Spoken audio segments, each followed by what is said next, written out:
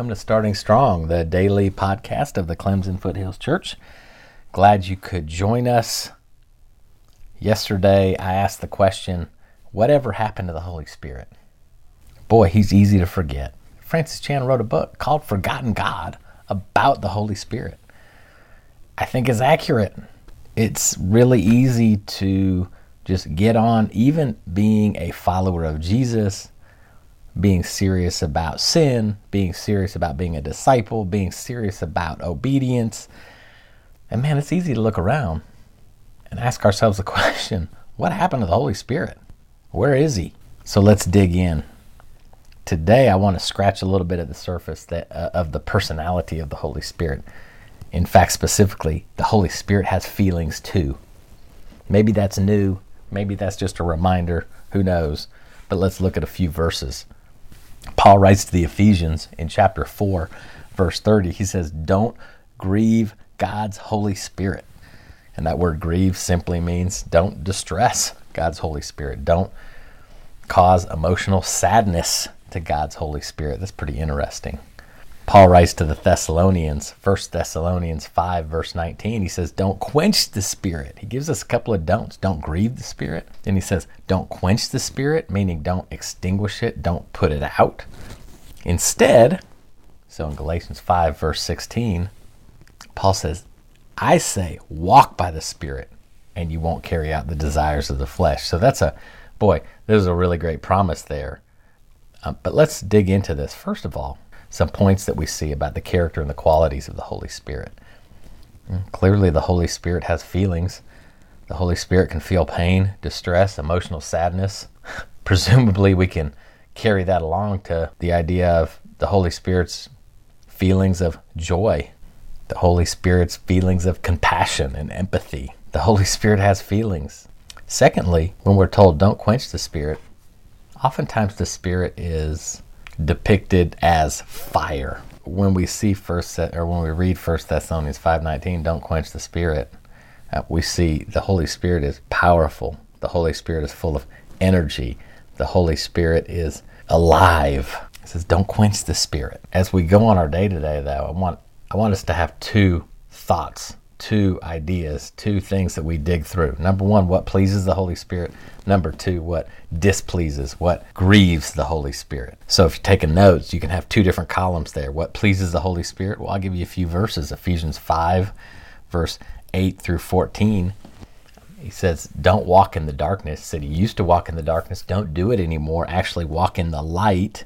Some manuscripts say walk in the Spirit. And by doing so, you will find out, or you'll be able to discern what pleases the Lord. So the more we live in a way that is righteous, obedient to the Scripture, the more we actually learn what pleases the Lord. So that's pretty cool. In 1 Timothy 2, verse 1 through 4, Paul writes, he said, pray for everybody, give thanksgiving for everybody, intercede for all the people, especially kings and those in authority, for this pleases the Lord. And that's pretty cool. Can you imagine that living your life and making decisions in a way that God and His Holy Spirit are pleased? They're excited. They enjoy this. That's a good thing. And in John chapter 8, we see Jesus Himself speaking, and Jesus says that here's what He does. And I think this is our challenge.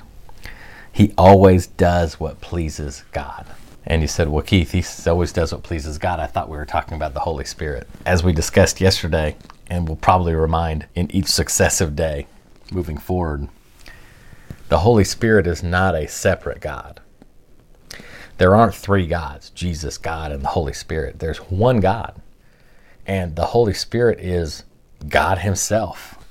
So when Jesus said He always does what pleases God, that is synonymous with He always does what pleases the Spirit. So let's look at a couple things. I'll give you a little bit of a head start here. What does Jesus enjoy the most when we're thinking about living our life in a way that pleases the Spirit, that doesn't grieve the Spirit?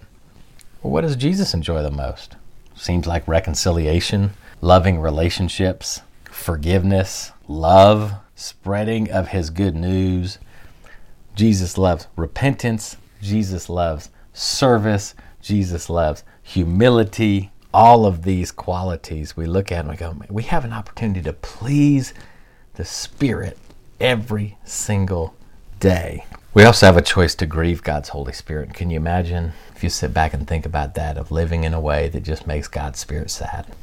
What saddens and hurts God? What saddens and hurts the Holy Spirit? I think the simple answer is sin. The very general answer is sin.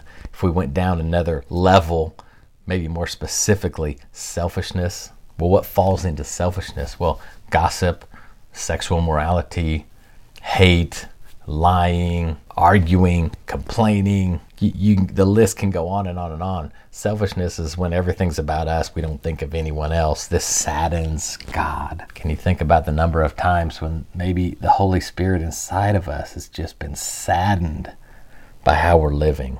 This is a good time to take some inventory. The status of the Holy Spirit inside of you. Has that Spirit been extinguished? Remember up here in 1 Thessalonians 5, Paul said, don't quench the Spirit. Don't extinguish the Spirit. Don't put the Spirit out. How's your spiritual zeal been lately? This week, this month, this year? How has circumstances affected your spiritual zeal? Now, I want to share something. There is a difference between you may be tired, you may be mentally tired, you may be physically tired. That's different than being spiritually extinguished. As we follow Jesus, there's going to be times we're just tired, physically, emotionally, and mentally. But the Holy Spirit can still be full of life and energy and focus and conviction. So ask yourself a few questions. How has your conviction about sin been lately? What about your conviction about brothers and sisters, relationships in the church, relationships in the community? How's your conviction been? Has it waned? Are you feeling a lack of conviction? What about the Word of God? Do you have a deep conviction to be feeding on the Word of God every single day, constantly, not just absorbing it and ingesting it for yourself, but sharing it with other people? Have you lost your conviction about making disciples? These are all little symptoms that may point back to the idea that, wow, maybe we're spraying a big old fire extinguisher on that Holy Spirit God gave us. We need to go back and repent and change. And what's really cool about that is repentance pleases God. Repentance pleases the Spirit. So hopefully this is helpful as you move on through today, through this week. My hope is that we become more mindful of the Holy Spirit. We search out what pleases the Spirit. We avoid what saddens the Spirit. We fan into flame the Holy Spirit rather than extinguish the Holy Spirit. And we're going to dig in a little bit more tomorrow.